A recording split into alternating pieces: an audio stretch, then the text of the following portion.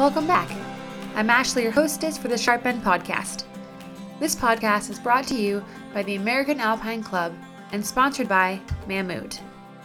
Designed and developed in the Swiss Alps, Mammut has been making the finest alpine equipment since the 1860s. Driven by a continuous quest for innovation, Mammut's technical clothing, footwear, climbing gear, avalanche safety, and alpine equipment are distinguished by the highest quality, functionality, and safety. They embody Swiss technology and perfection. Mammut, absolute alpine. Thank you to the Colorado Outward Bound School for happily committing another year of podcast sponsorship as well. And finally, I'd like to welcome a new sponsor, Health IQ. I'll tell you a little bit more about Health IQ at the end of the show.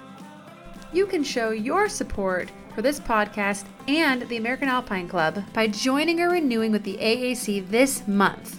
And if you use promo code SHARPEND with no spaces at checkout, you can receive a free Sharp End trucker hat. And as an AAC member, you'll not only help make this podcast possible, but you'll also receive $12,500 in rescue benefit coverage, annual AAC publications, including Accidents North American Climbing, which is the book that I love, and great gear discounts. So, go to www.americanalpineclub.org to make all that happen. Okay, well, I'd like to welcome Steve Smith to the show. Steve, why don't you go ahead and introduce yourself, please? Sure. And before I introduce myself, I want to say that being humble and sharing stories about mistakes and lessons learned is one of the best things that we can do to help each other as climbers and as human beings. And so I just want to say I really appreciate that you took the initiative to develop this series of podcasts, and I really enjoy listening to them. So I'm happy to be on your show. My name is Steve Smith. I'm an outdoor program risk management consultant. I'm a former instructor, hopefully a future instructor, but a former instructor and current board member for Outward Bound. And I serve as the climbing education manager for the Mountaineers here in Seattle, where I live. But none of those things would have happened if I had not luckily and fortunately survived an accident in the Cascades 20 years ago, which is what I'm here to tell you about today. Well, it's good to meet you, Steve, and thanks again for being on the show. And yeah, go ahead and tell us what happened. So setting the stage, the story centers around Aasgard Pass in the Alpine Lakes wilderness. It's sort of the gateway from Kolchak Lake up into the Enchantments, which is this lovely high alpine basin formed by a receding glacier. And it's snowy a lot of the year up there. And as it melts out, there's beautiful high alpine lakes. And it's just an absolutely spectacular part of the Cascades. Up above the faux Bavarian town of Leavenworth, Washington, a lovely touristy little town. I love that town. Yeah, it's a cute little town. A lot of my friends live there.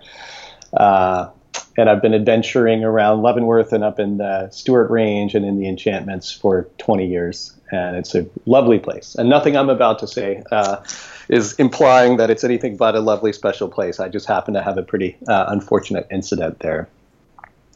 I will say that Aasgard Pass itself is a little bit infamous and becoming increasingly so. It's a site that has tragically claimed the lives of 3 people in the past decade and 2 just in the last 3 years. I have tremendous empathy for people that lost their lives up there and their families and all affected by those incidents. So I'm hopeful that by sharing my experience, we can educate people about some of the unique hazards of that area. That's quite the number for incidents up there. Is it? Yeah. Have they been in the same spot? Exactly the same spot, which is what we're going to focus on here. So here's what happened. This was back in 1998. So I was a young and fairly new alpine climber, developing skills. It was May of 1998, and my partner and I had left our camp at Kolchak Lake bright and early to hike up Aasgard Pass and across the Enchantment Plateau to make an attempt on climbing the west ridge of Prusik Peak, which is one of the classic beautiful ridge climbs in the area and really in the whole range. It was several hours away from our camp. And going up Aasgard Pass, the snow was firm and the cloud cover made this normal slog up to the top of Aasgard Pass relatively pleasant for such a long grind. It was all snow covered, and we hiked a few miles over to our objective ridge that we were after. And the weather looked changeable, and generally my partner just wasn't feeling up for climbing Prusik Peak that day. So we made the decision to let go of our climbing objectives and just enjoy the day up in this high, beautiful place. A few words about my partner on this trip.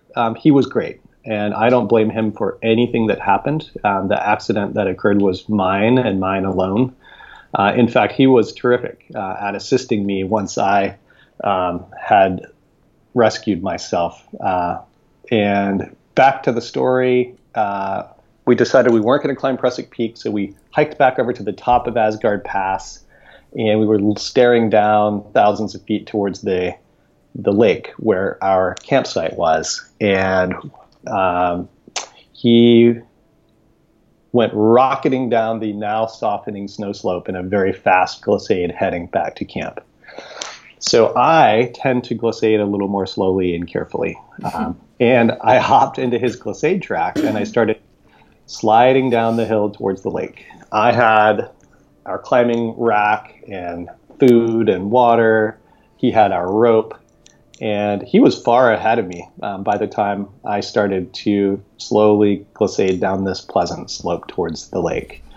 My helmet was clipped on the outside of my pack as I slowly slid down the snow, and I descended for hundreds and maybe even over 1,000 feet. I was enjoying the ride, and my partner had blasted far ahead of me down towards the lake.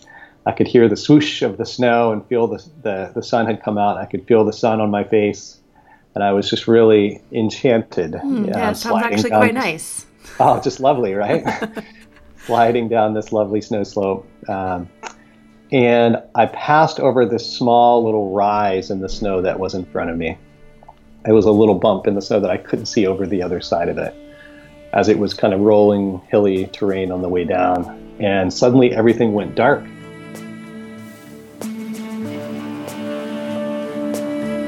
It was abruptly deafening loud and soaking wet and freezing cold, and I could not breathe.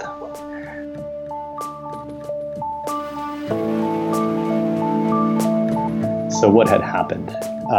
Still following my partner's glissade path, I had actually dropped into a 30-foot hole in the snowpack where a waterfall was pouring over a cliff band, and it was visible from above. So the waterfall pouring over a cliff band had melted out and carved this deep hole under the snowpack, and that's where I had dropped into that hole. My partner had been going so fast that he actually launched over that hole and had safely landed on the other side. But I was glissading slowly and carefully and thoughtfully, and as a result, ironically, I plopped into the hole instead of launching over it. As I dropped into that hole, I hit my face on the downhill edge of the snow, and losing my sunglasses and kind of stunning myself. Remember that my helmet was not on. It was clipped on the outside of my pack. And I dropped 30 feet down into this waterfall that had melted out. It was a cold, dark chute of snowmelt pouring over granite. And I wedged into this constriction at the bottom that was where the icy snow and the rock wall kind of came together in a constriction with water pouring through that slot. And I was suspended. My feet were dangling, and I was suspended like a crevasse fall almost. I was suspended above this deep, dark hole below me where the water turned from vertical to horizontal, going under the snowpack. And I was wedged in there tight with water pouring in my face, and I could just kind of feel that hole beneath me, like tugging me down below the snowpack. And I was kind of dazed and confused about what was happening, and I couldn't breathe, but I could see light coming in from above me. And my head was just stuck in this flow of water and I couldn't get any air. So I had gone from this lovely, idyllic, pleasant, warm glissade in the sun to this absolutely desperate, loud, freezing cold place, and was abruptly stuck. So I found that I could create this air pocket by putting my head down and letting water flow on either side of my head. But the moment I lifted my head up to look around, it was back to not being able to breathe again. It was a pretty terrifying predicament as I realized what was happening, and it was disorienting, and I was kind of like freezing and drowning all at once. So I thrashed around and I tried to just get myself loose in there, but my pack was buckled at both the waist belt and the sternum strap. So I was unable to raise my arms up enough to even unclip myself from my pack. I was also afraid that if I completely detached from my pack, that it would slip and that I would slip further down into this hole I was dangling in, and I would go completely down underneath the snowpack into this luge course of water and, maybe shoot hundreds of yards down below the snowpack and never be seen again until the snow melted in the spring. Could you see how far it went? I couldn't see it at all, but I could just feel my feet dangling, and I could kind of tell that it was changing underneath there, going from this vertical waterfall where I was stuck to turning horizontally and kind of flowing down underneath the snowpack. And I knew that I did not, wherever that led, that's not where I wanted to go. And I couldn't imagine myself surviving if I went for any further down into the hole. That was just an intuition that I had. So as I thrashed around and as the water poured over me, I was reluctant to move. And I didn't want to go any deeper, but I didn't want to stay there and drown either. And I just hesitated, and I was just kind of stuck there. And I actually began to relax, and I began to feel just a sense of complacency and peace. And I could feel myself, as I relaxed a little bit, I could feel myself slipping deeper into that constriction, and my feet were dangling a little more. And I was just completely suspended by my pack at this point. My arms were kind of penned at my sides, and I just started to have this sense of acceptance. It was becoming harder to create this air pocket to breathe and to look up towards the light that was coming in from above. I felt this real sense of quiet and peace in this dark, roaring, chaotic place. So that was a little scary in hindsight. And suddenly I came to my senses a little bit, and I had this desperate sense that I am becoming hypothermic, and that if I don't do something, I'm going to be here forever. So I started to really desperately twist around and try to get my arms free. And I managed to get one of my arms up high enough to unbuckle my sternum strap. And the moment I unclipped my sternum strap, everything abruptly shifted, and both arms were suddenly free. I was able to unclip my waist belt and was able to basically chimney between the snow, which was in front of me, and the rock, which was behind me. And I took my pack off. My pack had filled with water, and it felt like it weighed about 200 pounds, which is probably not true, but that's what it felt like. And I was able to completely get free of my pack and wedge it in over to the side, so I didn't lose it, but I separated from it.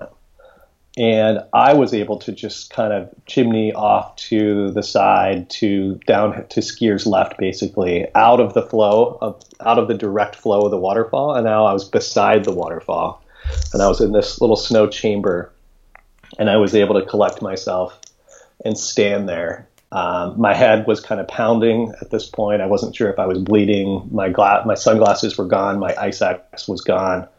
But what I could see gave me some hope. And there was this cavern that had been carved out by the snow melt. And there were tunnels leading in multiple directions, kind of this little labyrinth of tunnels going a few different ways. And there was also this rock wall that I had fallen down that was leading back up to the light in the hole that I had fallen into. if only I could climb up there. I saw that I had options all of a sudden at a time when I didn't feel like I had too many just minutes earlier. So then what did you do? So the first thing I tried to do was to go back up the rock wall. I thought if I can just climb back up here, I can pop out again. And as long as I don't get into the waterfall, maybe I can just climb right back out. It was steep, mossy, wet, loose granite. It was quite slick, slippery. And after going up a little ways, it became really blank and slick and unclimbable in my soaking wet boots.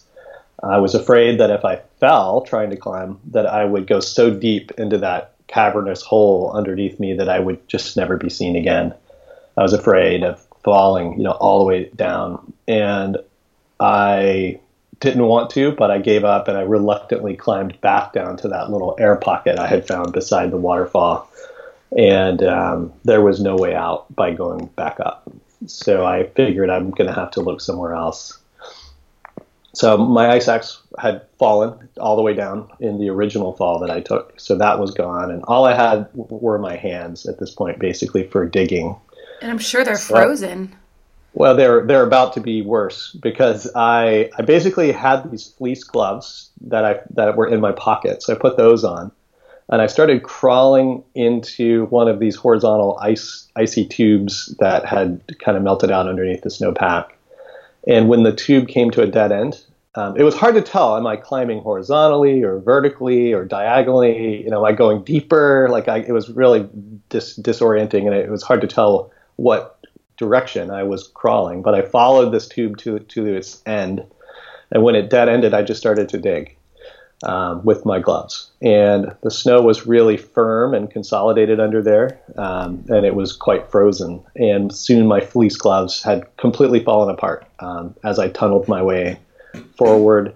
Eventually, much to my delight, a crack of light appeared, and I kept digging. And I was suddenly, able to burst out back into the sun.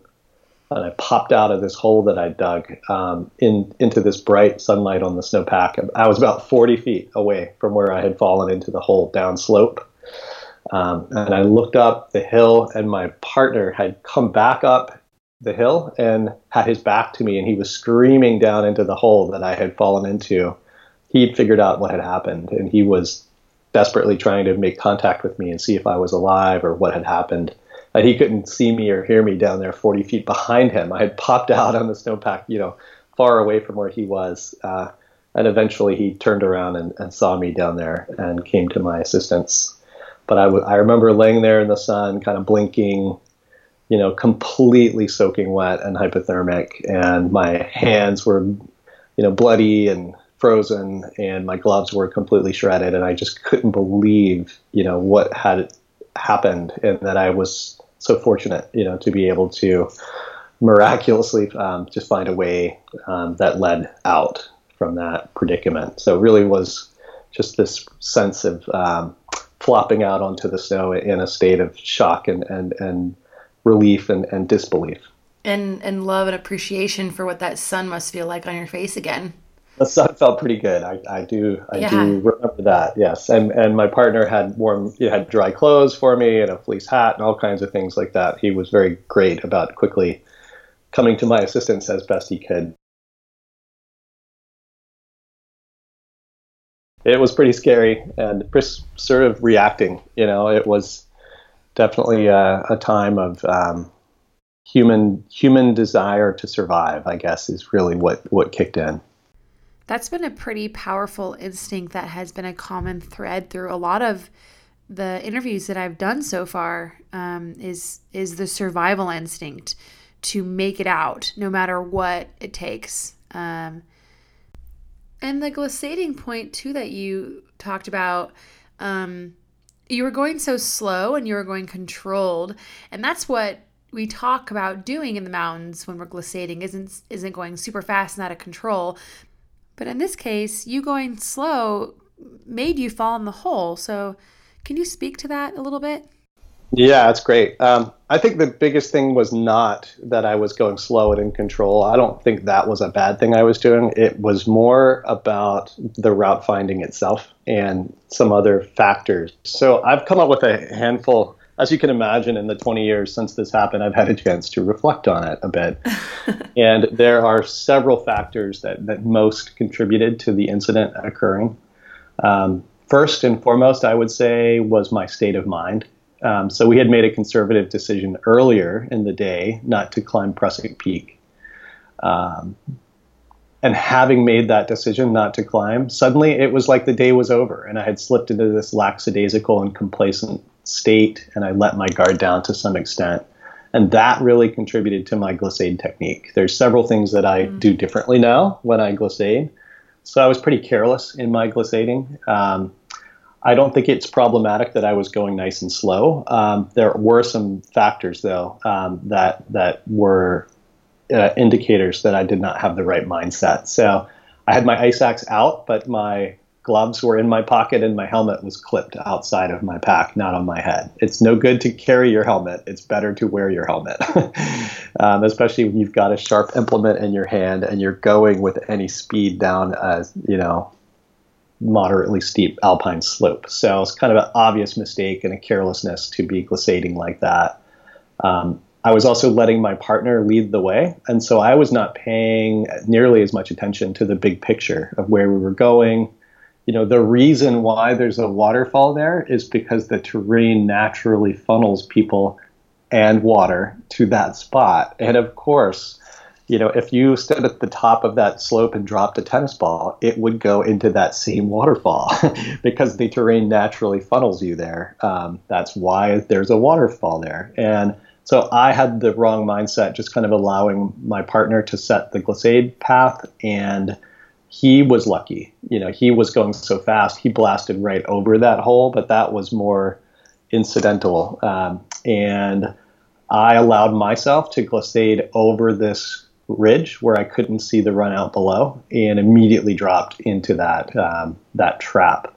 So a fourth factor in the glissading was me kind of being aware that he was ahead of me and going much faster, and to some extent trying to keep up with him and not necessarily stopping at each little bump and looking around and not doing due diligence in terms of situational awareness. So all those factors, like letting my partner influence the manner in which I glissaded was a real contributing factor to that incident. And another specific thing about this hazard, and I think one of the reasons why it has been so consequential for people, is that it really is quite imperceptible. After I fell into that hole, I had a burning desire to learn from it and to see what I did wrong. And I hiked back up the hill above the waterfall to try to see, what did I miss? What did I miss here? And I was able to get to within a few feet of the waterfall, even once I knew it was there. And it was completely invisible from above, and it was completely inaudible. I couldn't hear it or see it, even a few feet away, because it was totally hidden and muffled by just the nature of the snowpack there. So that was a very surprising and useful lesson about how such really critical hazards can be hard to detect, even when you know that they're there. Mm-hmm. So that's a good one. I think relatively few of your listeners overall will probably find themselves at Aasgard Pass at this particular place, but I think there's a few specific lessons, that can be extrapolated to any alpine climbing pursuit. One of them is just not letting your guard down, not being complacent like I did. Another one is identifying hazards throughout your day, not just in the moment. Because I had hiked up Aasgard Pass earlier that same day. I had hiked near that same waterfall on the ascent, and it just didn't register that would be a hazard for me on the way down. I was thinking more about the climb or what gear I was going to use on Prusik Peak, or I was thinking about other things, and I wasn't registering hazards on my way up, so that I was more easily caught off guard when I was descending that same terrain. Mm-hmm. So that's a good one. And the last one I'll share here is just the power of humility and how eager climbers really are to be supportive of people humble enough to share their mistakes. So I wrote a blog post about this experience I had on Aasgard Pass last year on the Mountaineers website where I work. And the post was quickly viewed over 24,000 times within just a few weeks. Yeah, it was one of the most highly viewed posts of the entire year for the Mountaineers website. It was the second most viewed post of the year, with the first being an announcement regarding Fred Becky's memorial service. So interesting. Yeah, it was remarkable how quickly people, and how positive and encouraging and grateful all the comments and people's responses. I did receive, in general, as I've shared this story around that website and blogs and other podcasts and things like this, generally I've gotten really grateful and gracious comments and a few derisive and judgmental ones. And I want to encourage people to continue to speak up and share their mistakes, and to remind internet critics who are quick to bash others to be careful about assuming that you won't be the next one. Right. You're more likely to be next if you don't humbly take these kinds of lessons to heart. And if your behavior inhibits other people from their willingness to share their stories, then that makes it even more likely that you'll be next. So, armchair alpinists can be quick to judge or vilify others, and it doesn't help to create an environment of humility and learning. That's the whole point of Accidents in North American Climbing and of your podcast, Ashley. And I'm just grateful that you create a forum where people do have this opportunity to learn from each other and to be supportive as a climbing community of those who come forward to share their learning. And I hope that we can continue to respectfully take those lessons to heart and be grateful to folks who do make mistakes and are able to distill the lessons from those. What can we do to help? What can we do to prevent? How can we prevent this from happening again? And hopefully, I hope, because you were on the show today, I wish nothing more than people will listen to this podcast and, there won't be any more fatalities on this pass in the future, because there's, like you said, there's already been 3 in the last how many years? 3 in the last 10 years and 2 in the last 3 years. But I do have some good news on that front, actually, if I can transition to that, please. If you're ready. So there has been a series of tragic incidents here, obviously, and it's for all the reasons I shared. The terrain naturally funnels people to that spot. There's just a few weeks out of the year after it starts to melt out, but before the snow is completely gone, where this waterfall really is an issue for people. And it's a high volume, high traffic area. Lots of people go through there, and it's likely that this kind of thing would happen again, just because of the nature of the terrain and the high volume of people traveling in that terrain.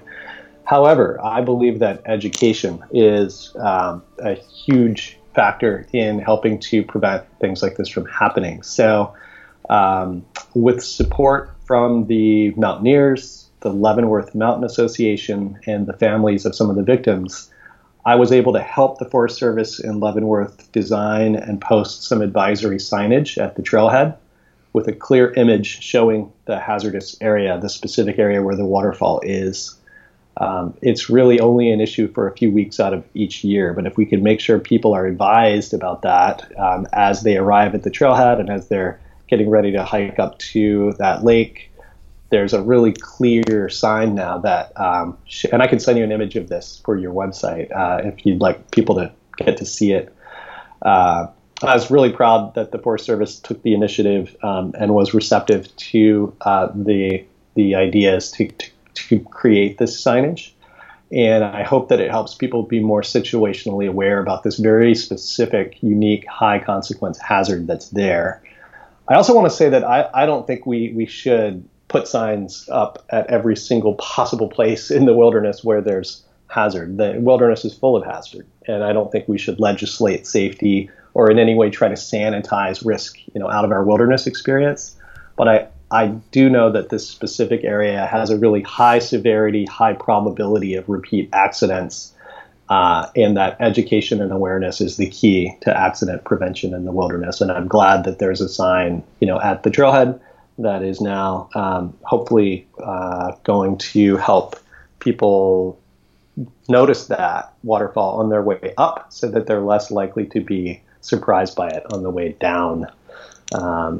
So there's a little piece of good news. I'll say to the families that lost people there that I can vividly imagine what it must have been like for that victim, going into that hole. And my heart really goes out to folks who've lost their loved ones there. And it's my hope that this podcast and educating people about these kinds of educating people about this and the new signage at the trailhead all can work together so that the people who lost their lives up there did not lose them in vain, and that there can be, people continuing to really enjoy all the great things that come from wilderness recreation and the enchantments in particular without the unintended consequences of more accidents at that spot. So again, Ashley, just really appreciate you making time to have me on your show and to hopefully help others benefit from this remarkable, fortunate story where I was able to survive something that a lot of people did not.